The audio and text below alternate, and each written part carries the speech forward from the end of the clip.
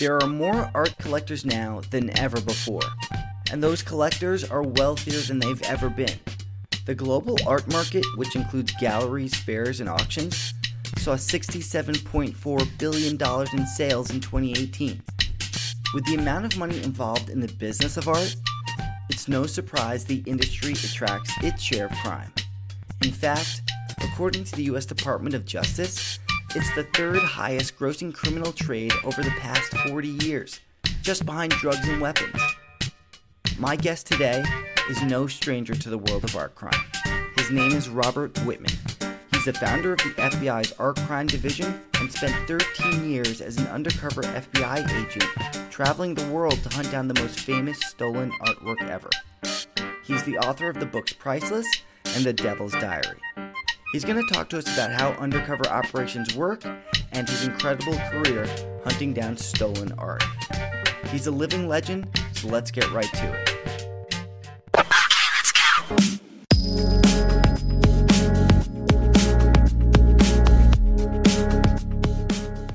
My name is Robert Whitman.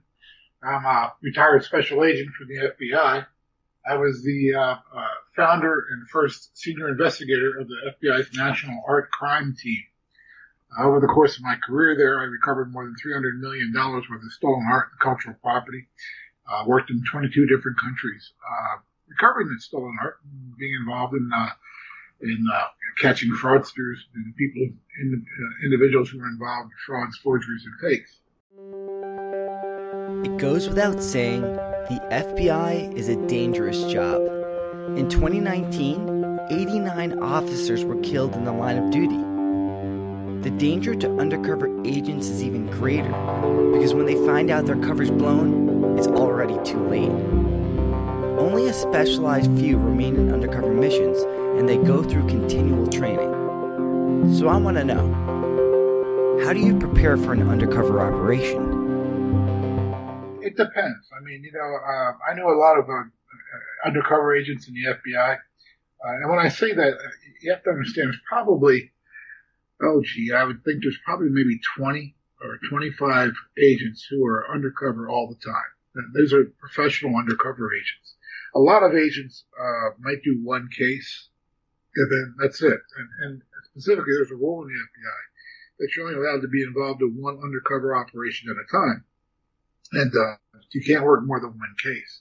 So, but there are maybe a professional group of 20, 25 individuals, men and women, who do undercover work all around the country a lot, very often.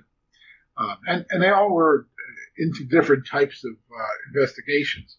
So, if you're going to infiltrate a biker gang, you would be a biker. That's how you would act. That's how you'd look. You'd grow your hair long. You get the typical beard. You'd wear the leathers and all that sort of thing, and ride a motorcycle. So you would be that. I mean, if you're going to infiltrate a urban African American, or when I say that, what I mean is like an urban drug gang. If you're selling on the street, and at that time there was like a lot of crack situations going on, people buying and selling crack. You might dress in that sort of manner. But because I was an art theft investigator, it was my specialty, basically I didn't have to change too much. I mean, I was basically in the business of selling and buying art, whether it was stolen, fraudulent, or fake. And, I always looked pretty much the same. Informants are often used to infiltrate criminal enterprises, and they can make a lot of money working for the Bureau.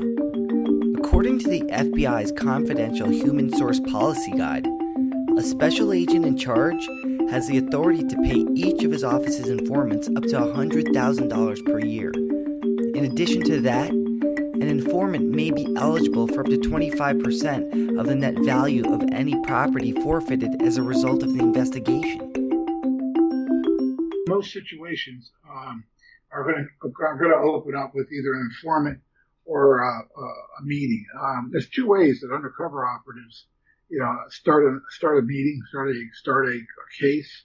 One is called through the bump, and that's when you bump into the subject. In other words, that's a real tough way to do it, but you monitor a subject, you find out where they go, you see where they hang out, that type of thing.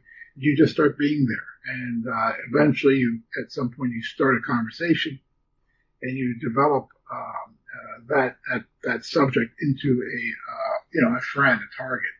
And then at that point, you infiltrate and then you what we call befriend and betray. The other way is through an informant. That's just what we call a vouch. So it's a bump and a vouch. The vouch is where somebody vouches for you, says that you're, the person that they want to see, the person with the money, and then you work your way in that way. That's a lot easier. But that's the two ways where undercover operatives are able to infiltrate groups. It's 100% within the law for the FBI to create fake scenarios to make suspects believe they're going to profit off a crime, when in reality they're just producing incriminating evidence. This strategy isn't considered entrapment because it's still the criminal's idea to engage in the illegal act. It's known as a pretext. Pretexts are lies, false statements, or ploys to mislead suspects or even witnesses. And like you're about to hear from Robert, these fake scenarios are often quite elaborate. Well, in that particular case, we were trying to recover paintings that were stolen from a museum in Boston, the Isabella Stewart Gardner Museum. Just by way of background, that museum was robbed in 1990. 13 objects of art were taken on March the 18th. It was basically St. Patrick's Day morning in Boston. And two individuals dressed as Boston police officers basically tricked the two guards that were there to let them in. And then they tied them up and went around the museum for 81 minutes and stole $300 million worth of art. Since then, that art has never been recovered. It's been 30 years. Two of the pieces, one was a Vermeer, known as the Concert. It's the only Vermeer missing in the world. And the other piece was a Rembrandt seascape, known as the Storm over the Sea of Galilee. It's the only seascape Rembrandt ever did. And so those pieces are priceless. But total value on the heist was $300 million today, because none of those pieces have been recovered. They're worth $500 million. So we were doing an undercover operation in Miami, which ended up in Barcelona, Spain, Paris, and also in Marseille, to try to get the Vermeer and the Rembrandt back. We had developed information through another criminal that these pieces were being offered for sale. And so in order to infiltrate the group, to make them believe who we were, we did a fake stolen art sale on a yacht in Miami Harbor. So I finally got to get on that cigarette boat, the one I wanted to be on in 1988. I finally made it there 20 years later. And we had a number of agents on the boat. Everybody on the boat was an FBI agent except for the bad guy. And he thought we were selling stolen art to a drug dealer from Colombia. And it was he was giving the art to his quote girlfriend for her birthday. So we had him help us mule the art onto the boat, and sell it to the guy, and kind of have a little champagne party while we were at it. So it worked out well. He believed the story, and he at that point he was in whole hog. Going undercover carries the high risk of discovery by criminal suspects, and an agent has no room for error when it comes to gaining the confidence over their targets. Not only do they have to be believable, but they also have to build the trust for someone to reveal information that will put them in jail. To flawlessly pull off the character the agent is playing, there are specific rules to follow. Generally speaking, one of the rules of undercover operations or undercover work is always keep your actual first name. Like, my name is Robert. I call myself Bob. So any undercover names I would use, Bob Clay, Bob Johnson, Bob Smith, it'd always be Bob. And the point for that is that if somebody sees you who knows you, they're going to say what? They're going to say, hi, Mike, or they're going to say, hi, Bob, whatever it happens to be. Now, they probably won't say, hi, Michael Hugh, how you? It's not going to be like that. It's going to be, hi, Michael. And as a result, if your name is supposed to be Michael, or supposed to be Bob, you don't blow your cover. You want to keep everything as close to truth as you can. Because you see, it's not like a movie where you have 10 takes to get a scene right. You only have one shot, okay? And you don't want to mess that scene up in one shot. So basically, if you're going to go undercover, you're going to work a case, you might be working that case for 2 or 3 years, literally. And for 2 or 3 years, those people might think you're somebody else. So how are you going to remember what you said the first year, when you're into the second or third? And they know, and they're listening. And you say something different than what you told them before, it's a problem. So you try to keep things as close to the truth as possible. That was my rule. My other rule was I'm never the tough guy. I'm not that guy. I don't want to. You don't want to put people on the defense.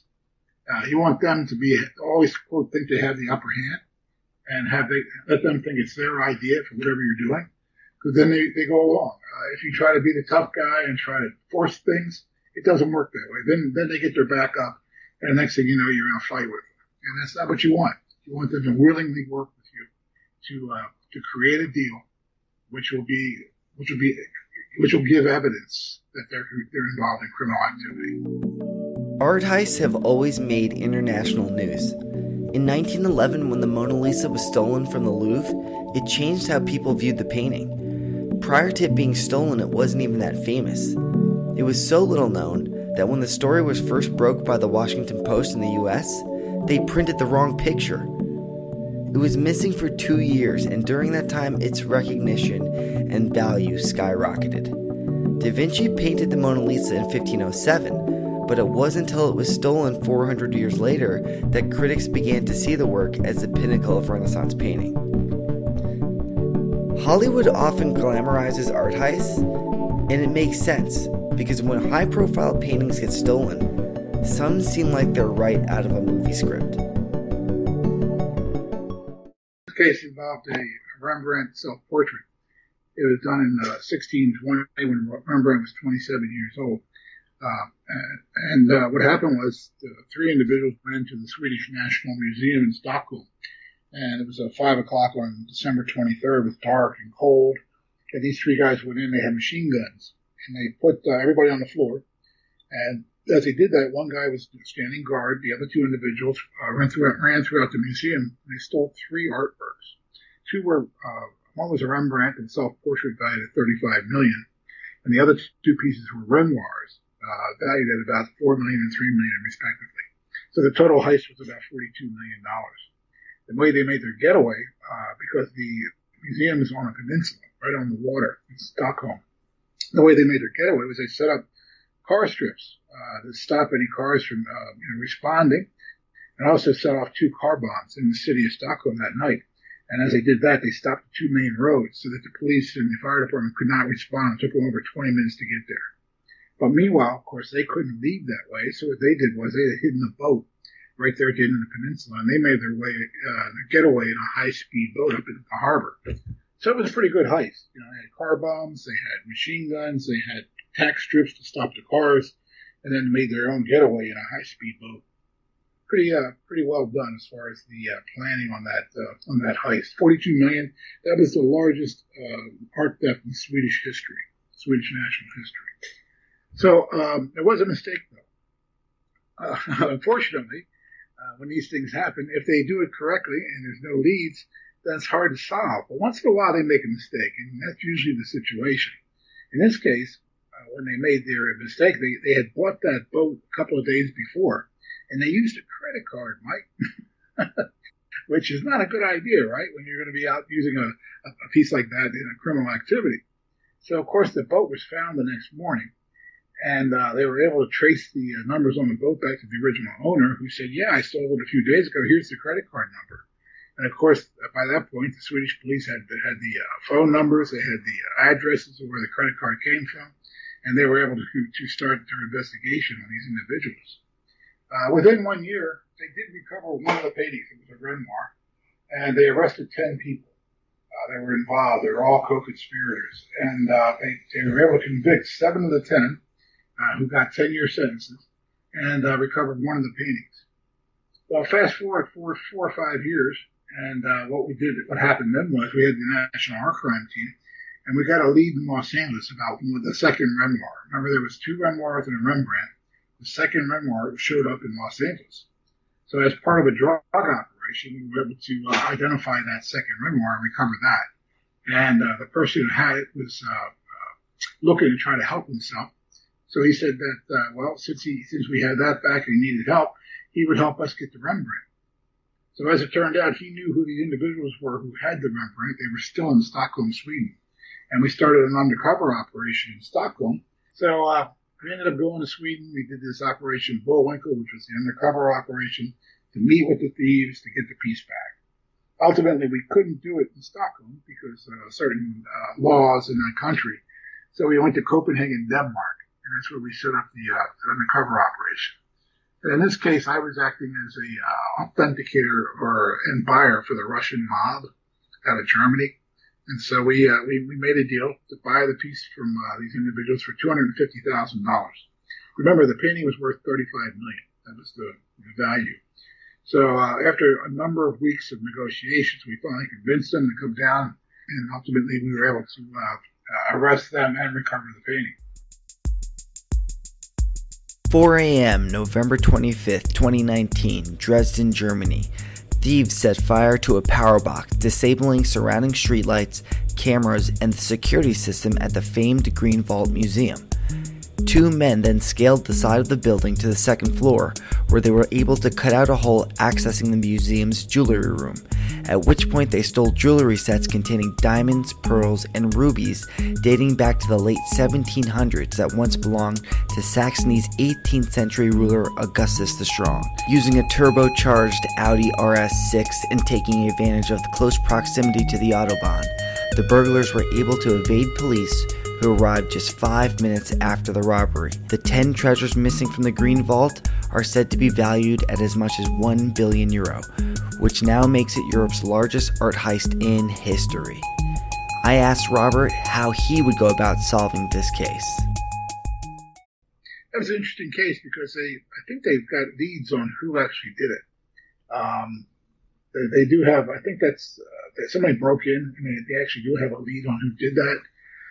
How would I get it back? Well, I would do a forensic investigation, just like they're doing. I mean, you have to look at what they use, what kind of tools, what kind of, whether there any footprints on the floors, whether how they made their ingress, how they got into the museum, what they used to open the cases, how they got out of the museum, and how they made their getaway. You would do a forensic investigation as far as all the surveillance cameras in the area. You know, in today's world, there's every inch of the world is on camera. You know that, right? Anywhere you go in LA or New York or Philadelphia, you're going to be on camera. And so at some point, I would look at all the camera footage from all around the area, maybe 2 blocks away, a 3-block radius, to see what kind of, what we could find as far as identification. All that would be part of it. And then I would look into like where this material would go and who would be interested in buying it. And that's a specific type of knowledge that you have to have as an expert. The other stuff I'm telling you, any police officer can do, but having the background knowledge on where the material ends up is something that a person has to have with expertise. I would look at all that. I mean, and I'd set up a situation where I'd have different groups of people out doing those investigations and bringing everything back and putting it into an intelligence file that we could then look at and see, what we're looking to find. But it's a case of each lead will bring another lead, which leads to another lead. And at some point, you break the case. I really loved my conversation with Robert. He has so many amazing stories. Read his books, Priceless and The Devil's Diary. You can get them on Amazon or anywhere books are sold. Go to his website, Robert Whitman Inc. And until next time, I've been Michael Q, and now I'm going to find something new to learn.